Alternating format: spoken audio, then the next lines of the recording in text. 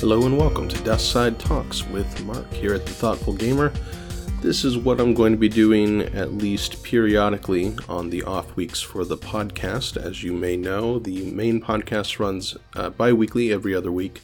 On the other weeks, because I want to release some sort of podcast content once a week, I did count down before my top 50 games, and now we're done with that. So I figured I'd just sit here at my computer and chat about the world of board games and what I've been playing recently. Just something really casual, nothing too fancy here. I'm still playing Near and Far. We talked about that on a previous podcast, but I did play a few more games since then. If you were listening to that podcast, you noted that Matt made an argument that more games should have campaign modes in their games, or at least some kind of story campaign system within it, because we thought it would only be a positive. The game we played immediately after that podcast, or maybe the next day, he had a 180-degree switch in his position because something happened in his character campaign on Near and Far, with one of the story bits that it made him quite angry. Even though I think it was okay, it wasn't ideal for the story, but he got quite mad. I'll talk about that more in the review, but I didn't want to spoil anything. But I played a few more games of Near and Far since then. We did the complete character campaign, which is about 5 games, and now I'm partially through the main campaign, which is 11 games. I don't know if I'm going to finish that completely before the review, because I want to get the review out within the next couple of weeks, and I have a bunch of games incoming and doing all sorts of things. So I'm hoping to finish the other campaign before I get my review out, but I think by this point, I played it a few times at every player count, and I think I have a pretty good feel of what I think of the game. To spoil a little bit, I think it's probably a hair better than Above and Below, but not substantially. It has its own issues that Above and Below doesn't have, most notably the length. Our 4-player games were stretching out 2.5 hours, and Above and Below maybe gets out to an hour and a half. Even at 4 players, it moves a lot more quickly. Near and Far, it's a slower game, but it's not necessarily that much more game. Like, if you want if you want a longer game, you have to have it be more meaty, and I don't know if Near and Far quite justifies its length. On the other hand, it's substantially faster with 2 players. Ben and I were doing a 2-player campaign, and we were finishing games in under an hour. So it's one of those games where the time that you play it is linearly correlated with the number of players. So it's probably close to 30 minutes per player. But it does seem to extend even longer than that. Because we had games that almost went to 3 hours with 4 players. And granted, we had some players who go a bit slower, but there's more story reading per player. When you have more players, there's a lot more to consider. So it's harder to make good decisions with more players. I don't know what I think about that. I don't know if that's good or bad for the game. I like the 2-player game a lot because it moves so quickly. But on the other hand, it seems like in the 2-player game, there's a bit more of a first-player advantage. Because part of the games that you're going out and exploring on different spots away from the main town.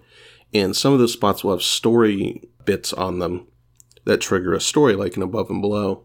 And in those spots, unless you completely fail your skill check on that story, those are just better than a spot without one, because you get more things, you get more goods when you go there.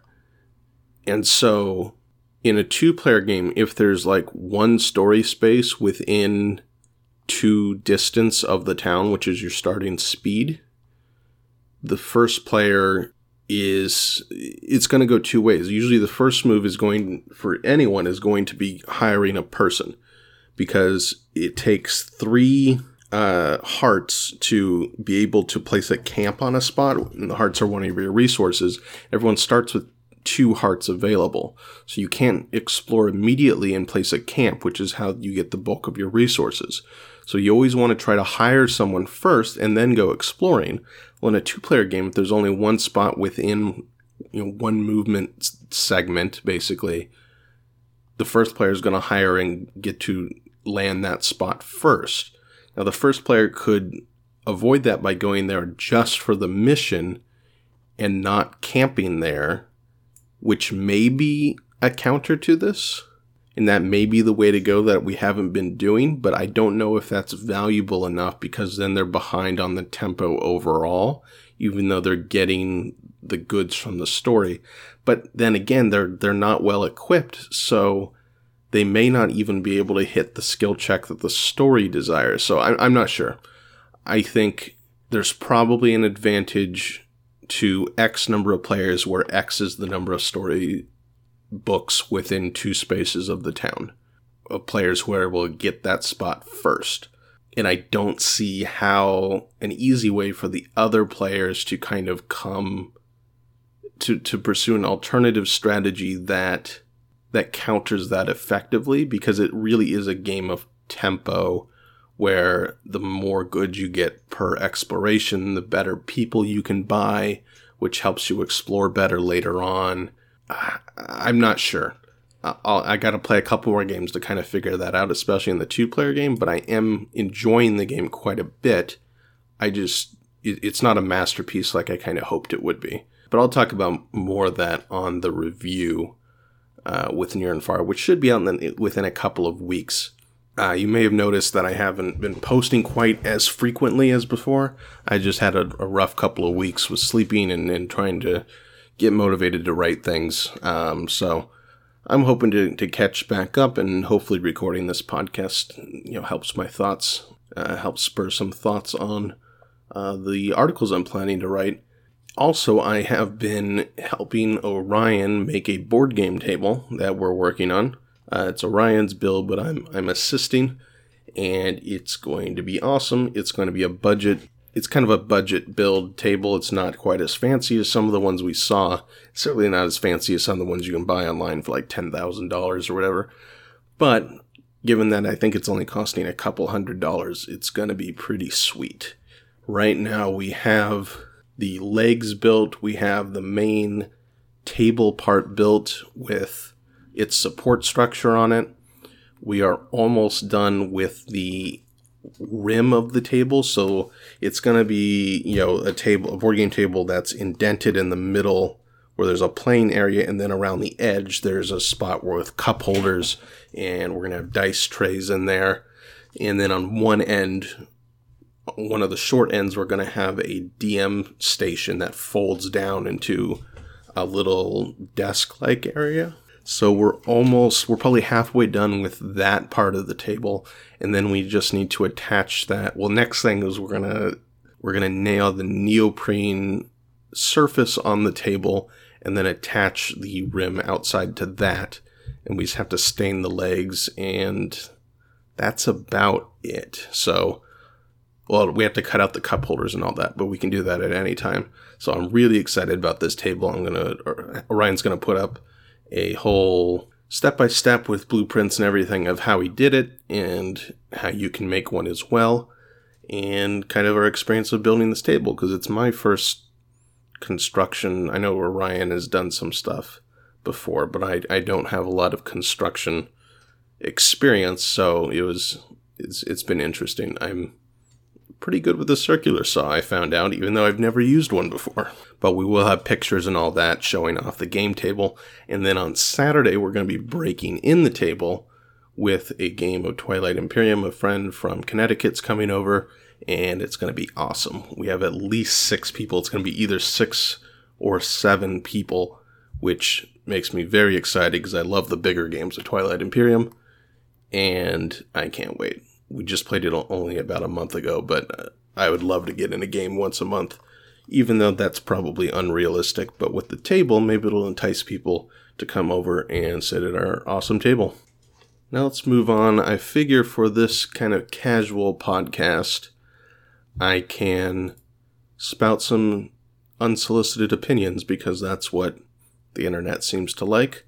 And a good start to that was a Reddit thread on Our Board Games that I saw that was, what are your unpopular board game opinions? So let's look at some unpopular board game opinions and see why they are awful. Let's see here, the main poster, what does he say? The original poster. Kickstarter board game campaigns predominantly have strayed from their original intention. They used to be meant for small designers to get a game idea. Now it's used by large companies. This is actually an opinion I see a lot, and I don't get it. Kickstarter is a platform, and maybe they advertised that it's for small-time creators. Actually, I'm pretty sure they did. But as long as they're allowing bigger companies to use the platform, it's not, by definition, it's not an abuse of the platform. Like, Kickstarter could put up guidelines to stop larger companies from using that, and that would be fine, but they're not doing that, and I don't see how that abuses the platform. Maybe it annoys some people, but they don't have to pay attention to CMON's campaigns or any of these other bigger companies that use Kickstarter. You don't have to pay attention to that. It's fairly easy to search Kickstarter and find smaller publishers and like independent designers who are doing their board games. So if that's what you want to back, you can back it. It doesn't take anything away from you if some other company you don't care about gets, $5 million or something. If you don't like dungeon crawlers, that's perfectly fine, and it doesn't hurt you that Gloomhaven is raking in a fortune. So I don't understand the criticisms of Kickstarter. To me, it's a platform, it's an option. So if you don't like what Kickstarter is doing by allowing larger companies to use them, then just go to a different crowdsourcing or crowdfunding platform. Maybe that does have that. I don't get the complaints. Anyway, moving down, Eric Lang favors quantity over quality. He has a ton of crap. I haven't played enough Eric Lang games to know if he is favoring quantity over quality. In fact, I think the only one I've played is Blood Rage, and so far I'm not particularly impressed, but a lot of people seem to like it. I'm kind of interested in Rising Sun. After having kind of a disconnect with the larger board gaming community about Blood Rage, I'm being very cautious about Rising Sun. I like, in theory, that he's releasing a game that's somewhat similar but with more diplomacy, because that's one of my favorite things in games is kind of creating these political situations between the players.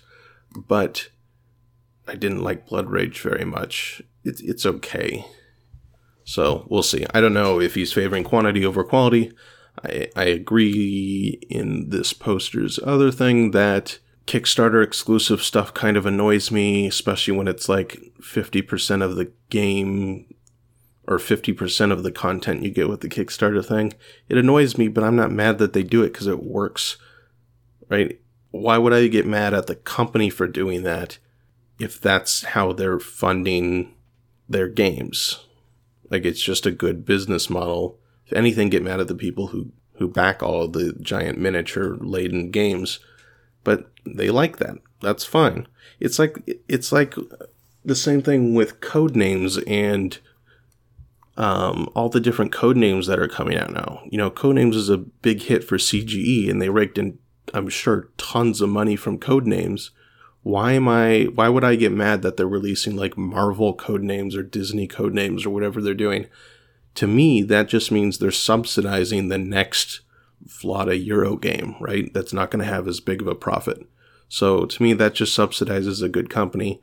And, if CMON is able to release other games with not quite as many miniatures, like I heard Ethnos was very good, and that, if I remember correctly, doesn't really have any minis. If their latest miniatures game was able to kind of subsidize that production, I'm fine with it. Alright, enough about Kickstarter. Let's see here. Star Wars Rebellion is a decent game, ruined by its combat system. This, I believe, is the same thing as the Shut Up and Sit Down critique. I don't think the combat system's that bad. It's fine. It's just a variation on the, Axis and Allies roll, and you get X number of hits, and based on the ship, and then the defender, the Actually, in Rebellion, the attacker allocates. And the defender can play cards. I don't know. I don't think it bogs the game down that much because you're not having that many combats, and it's pretty quick for me. I don't understand the combat criticism. I have other criticisms of the game, but nothing's with the combat. I think it works fine. It's not particularly exciting, but it works. Pandemic Legacy was subpar and way too drawn out. Cheesy and predictable twists ruin the entire experience. I don't know. It's hard for me to say that certain twists were predictable, given that it was basically the first of its kind. So you don't know if it seems unbounded in terms of story, at least for me, when I was going into it. So even though certain twists might have been predictable on a genre storytelling level, I don't know if that's a spoiler, it didn't bother me that much. I have other criticisms that I've talked about with Pandemic Legacy, but I think it was not too drawn out. I think it ended pretty much when it needed to. It had a good rhythm to it of you'd play a couple games with a certain kind of framework, and then something would happen and you'd get a couple other games with a different framework. And so nothing seemed to really outstay its welcome with me. Scythe is a pretty game to look at that is completely forgettable from a gameplay perspective. I kind of agree with that. It's not forgettable. It has very, very solid gameplay, but not necessarily particularly exciting gameplay. It is very pretty to look at. What else? Okay, last one the OP presents. If you use the word grok, I judge you harshly and immediately. That I disagree with. I think grok is a cool word that has a very particular meaning in board gaming that you don't get with the word understand necessarily. It has a deeper implication than just understanding a game compared to when you grok a game. Maybe that's just me. Alright, top post. Meeples suck and shouldn't be the mascot for gaming. I don't understand why you would have a strong opinion on meeples. They're fine. They're a sturdy construction and represent people well. And then he says that Carcassonne is a bad game. Well, that person is wrong. Carcassonne is a great game, but that's some unpopular opinions. I'm glad that got put on the top. What else we have here? Winning is for losers, blah, blah, blah. He likes to have fun instead of winning. I think almost everyone agrees with that. Most gaming YouTube channels are cringeworthy and embarrassing. I don't agree with that. I don't know. I've seen a lot of poorly made YouTube game stuff, but it's not people who get views. So I think the market's fairly good at highlighting people who do quality things, and I can understand why people don't like the Dice Tower's humor. It's a particular style of humor. I find it funny occasionally. I think Shut Up and Sit Down is funnier, but I think they're trying to be funnier. So Dice Tower is great as a kind of an encyclopedic resource, and they can't do as high quality stuff as Shut Up and Sit Down because they release like 30 times more content, right? They're releasing like 2 videos a day, and Shut Up and Sit Down is releasing, 1 video a week, I think? You can't compare the two. They have completely different goals. Okay, what's next? Dominion is not fun. Well, that's wrong. Dominion is very fun. If you straight up refuse to use BGG because you can't figure out how to navigate it, I don't trust your opinions on games. Yeah, maybe for like a reviewer. I don't know. I don't use certain parts of BGG because I can't figure out how to navigate it, and I don't want to, and I don't care to, so maybe he wouldn't trust me. Cosmic Encounter is basically Space Munchkin. Yes, but it's better Space Munchkin. But it is certainly not the best game ever. I don't hate Monopoly. Monopoly, it's not the worst game. Oh, this is interesting. The best social deduction game ever was invented 50 years ago, Murder in the Dark. Oh, that's the party game where you walk around and like wink at people or touch them on the shoulder, and then you have to figure out who is the murderer. It's hard to logistically get that to work, although I have tried but it's not the best social deduction. It's not a social deduction. Well, I guess it is. What other unpopular opinions is Reddit going to give us? Aftermarket additions to games and custom tables are overrated. They're just board games. Play them to have fun and stop trying to prove you're the most hardcore player. I don't know. Cool things are cool. If you have the money, that's fine. I'm building a board game table. I don't have the money to buy one. Here we go. Pandemic is mind-numbingly boring by Game 3. The only variation from game to game comes from allowing people that don't know what they're doing to make poor decisions. I kind of agree with that. Pandemic is not Leacock's best game, as I've explained before. It is, in fact, of the games I've played, at least from Leacock, his best game is Forbidden Desert, because it does have more variation, and you can't quite as easily calculate how far you can't quite as easily calculate the end game, which is what I like, even though that means in some sense it's a hair more random. I don't know. I think there are more points of randomness, so it's harder to understand how close you are to winning the game or not. Hey, Orion's back with table building supplies, so we can go build more of the table. What is this opinion? Automator 3000 says, playing soundtrack type music to enhance the play of a board game is weird. He should try that sometime because it's not weird, it's awesome. If you're playing War of the Ring, you have to put on the Lord of the Rings soundtrack, or else we are playing the game wrong. Here we go. Someone loves Kickstarter campaigns. See, there's one person. Nothing wrong with that. Lords of Waterdeep is the most boring game I've ever played. I played it once a long time ago, and I don't remember anything about it, so that probably says something.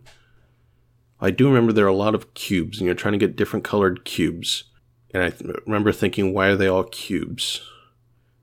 Though now I may like that, because I do like cubes a lot. What else we have here?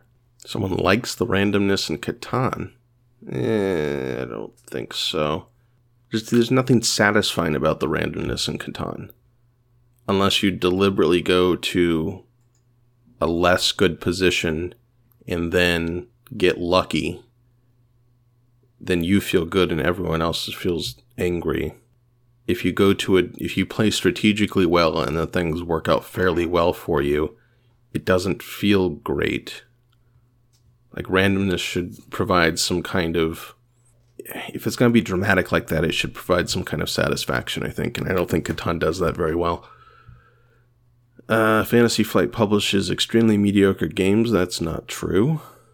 They publish some of the best games ever. Here we go. Someone who's presumably named Brad thinks Castles of Burgundy looks quite nice. I think I'll end on that, because that is probably my unpopular board game opinion. I think Castle of Burgundy looks great. It doesn't need an update or whatever.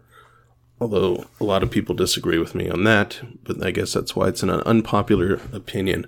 Alright, there we go for unsolicited opinions with me, which I guess could be a segment I could do on other podcasts. But then I gotta think of more unsolicited opinions without Reddit to prompt me.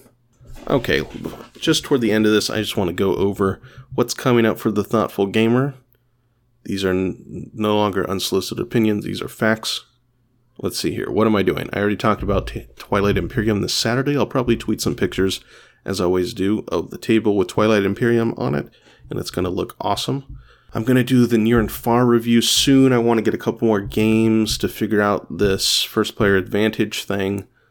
I've got to play Labyrinth: The War on Terror a couple times, at least once more, to get a first impression written on that, because I promised Twitter I would, because I put up a poll a long time ago, and then haven't gotten around to playing Labyrinth, even though it is currently set up in the game room right now, waiting to be played. Maybe Orion and I will play that tonight. What else? Oh, I got a lot more card-driven war games from GMT. I got 1960 in the mail last week, I think, which I've opened and looked at, and it looks really nice. It's actually probably my favorite cover of any GMT game in terms of the box cover. And then Colonial Twilight, the first two-player coin game, will be here soon. I haven't gotten a shipping notification, but I think they said the beginning of July, so within the next couple of weeks. So Orion and I have a lot of card-driven games to play, which is good because I am planning to release an article talking about my kind of exploration into these types of games, and then hopefully try to contact either one of the designers, Volko or Mark Herman or someone at GMT, because I want to do an interview about the history of war games, but not only war games, but card-driven games specifically, and how the designs have changed and updated. So I'm hoping to do maybe like a whole week or a week and a half on just card-driven war games, because I think they're beautiful and fantastic. And they're all coming here at the same time, so that's fun. And then the big news, far in the future, moving out past immediate reviews and such, is that I will be having video content fairly soon, within a month or two probably. And I'm trying to figure out what I want to do, because I don't want to, with the Thoughtful Gamer, I want to stand out a bit in terms of what I'm releasing. And I'm not going to be able to do video reviews as good as Shut Up and Sit Down. And I don't even want to try. Like, they have their own thing going, and that's great. And I don't want to overlap with them or try to compete in the same space. But what I'm thinking I can do, because the Thoughtful Gamer, here we're focusing more on kind of in-depth perspectives and things like strategy articles or game design articles, that I might do something that I'm tentatively calling strategic live plays, where we record playing the game, but at the same time comment on the strategy and the design of the game as we play. So it won't be necessarily particularly competitive, especially on a game where we might have hidden information, but it should help people get kind of an understanding of the feel of the game, how to play, and what kind of strategic decisions are involved, and maybe highlight some features of the design. So kind of a little bit of everything we do here at the Thoughtful Gamer, but in video form, on top of it just being a live play of the game. I'll look into that. I also like teaching games, so I was thinking of doing something where, just videos where I'm teaching the game, but I know there's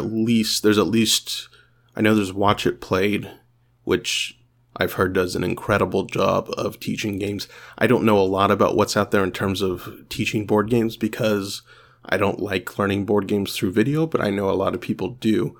I like doing it through reading rulebooks.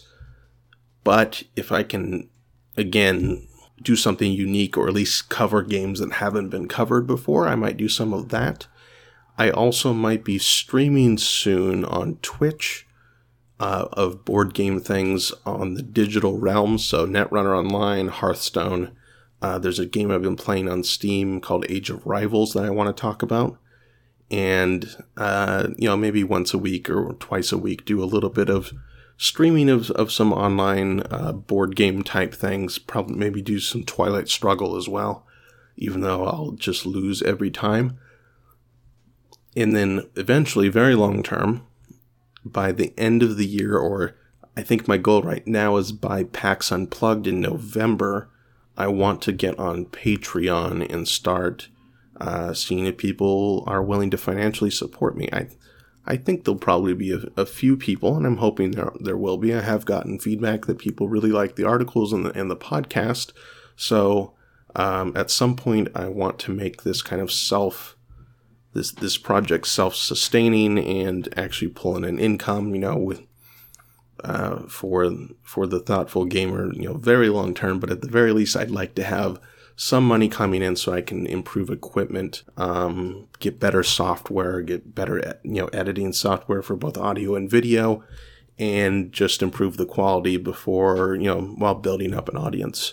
So look out for that. If you are on Patreon or have any tips about that kind of transition into monetizing, let me know, because I'm not quite sure how I'm going to do it yet. But I do want to transition there before PAX Unplugged, and hopefully meet some of you all at PAX Unplugged if you are going.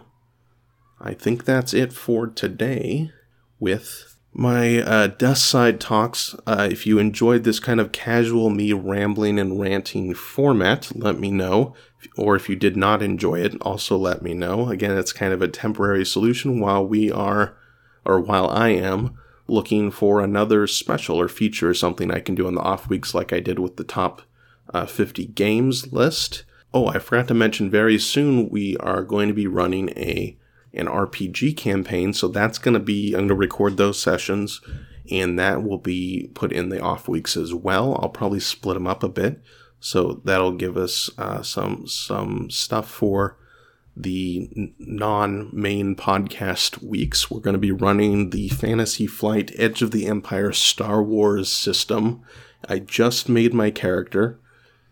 He is going to be slightly based on, if you've seen the movie Children of Men, Michael Caine's kind of hippie character. At least that was the visual inspiration in my mind for this person. And I think it's going to be fun. I think it's going to be 3 of us. Matt is going to be the DM, and he has much more of a Star Wars knowledge than I do, so I think it'll be really good. I like this Fantasy Flight system, although I will say the Edge of the Empire book is probably 20 to 30% longer than it needs to be, because whoever wrote this thing really liked to ramble and not get to the point. So that's been a bit annoying, but I think the system's really cool. It has a nice dice mechanism with a bunch of custom dice, which is always fun. But anyway, now I'm rambling too much. Please let me know what you think of this desk side talk with Mark at The Thoughtful Gamer. Remember to check out the site at thethoughtfulgamer.com, and please rate and review the podcast, and check me out on Twitter or Facebook. We'll talk to you later. Bye.